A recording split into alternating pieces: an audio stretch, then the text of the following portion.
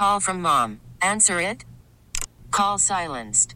Instacart knows nothing gets between you and the game. That's why they make ordering from your couch easy.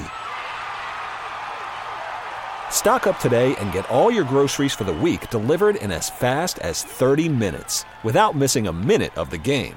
You have 47 new voicemails. Download the app to get free delivery on your first 3 orders while supplies last. Minimum $10 per order. Additional terms apply. We're joined this morning by Victoria Cobb, who heads the Family Foundation. I'm delighted to have her back on the program with us, especially when I saw the headlines that the Family Foundation is not rolling over when it comes to the real attacks, it seems, on people of faith at the University of Virginia Medical Center related to COVID and the vaccine mandates. Victoria, can you illuminate for me what the thumbnail is of the lawsuit that you're engaged in? And good morning to you.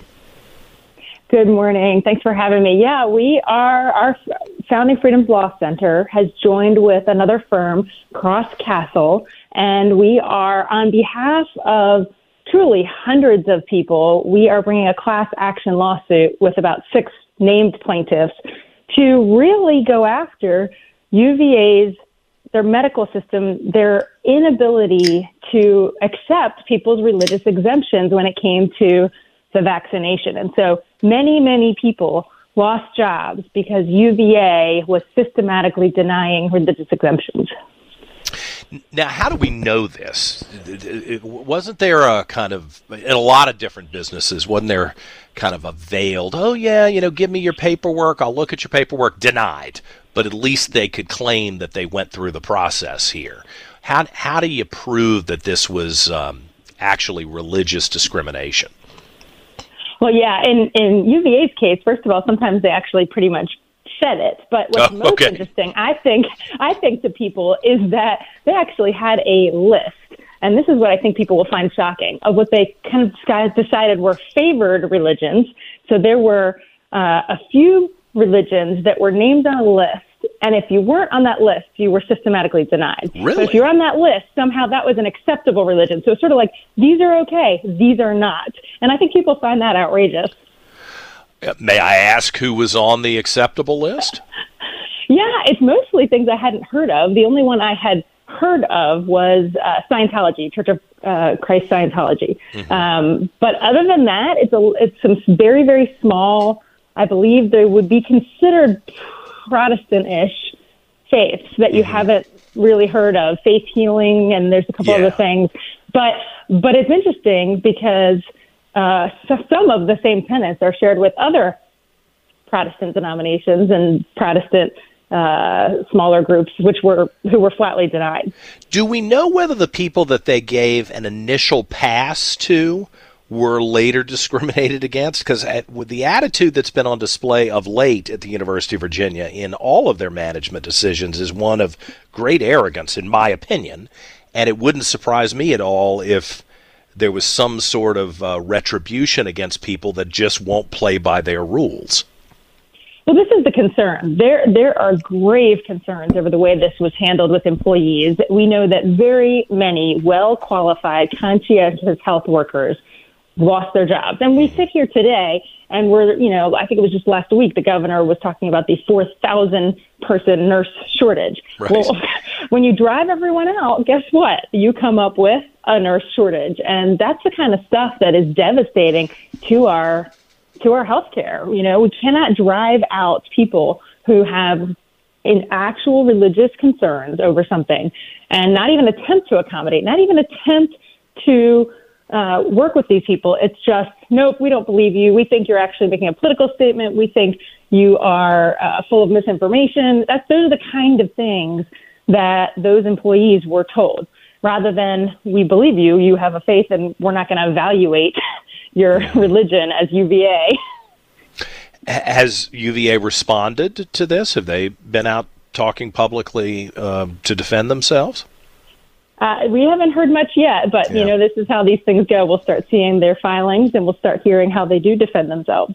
But there were so many that it's just devastating to see this happen to, a health system that's under our government.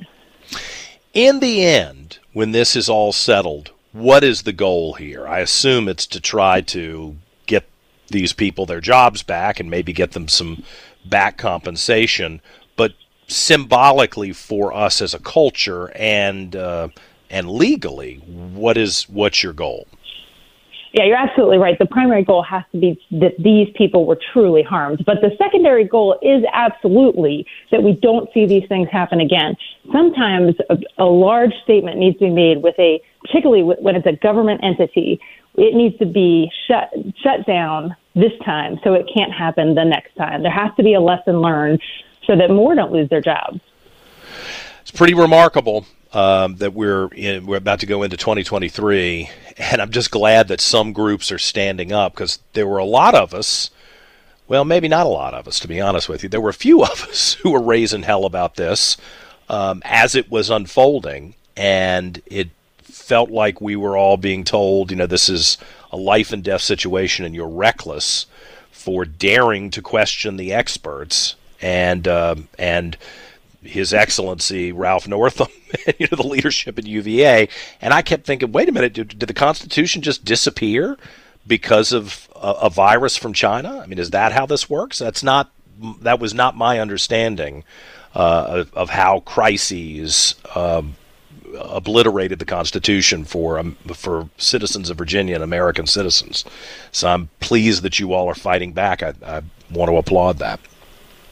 Well, thanks. We just sometimes someone has to make the point, and these people definitely deserve to get the compensation they've lost, to have the injury repaired. And, you make a great point, and I think the Supreme Court even made that statement. The Constitution doesn't get thrown away in a crisis. And so we're just trying to sort of get that enforced, because I think people saw a lot of things during the COVID pandemic that concerned them greatly. People sort of abusing the emergency in order to make statements. And for some people, that cost them their livelihood. Yeah, on a lot of different levels. And a lot of people are still suffering from it economically. And I think we're going to find out in the next couple of months physically, too.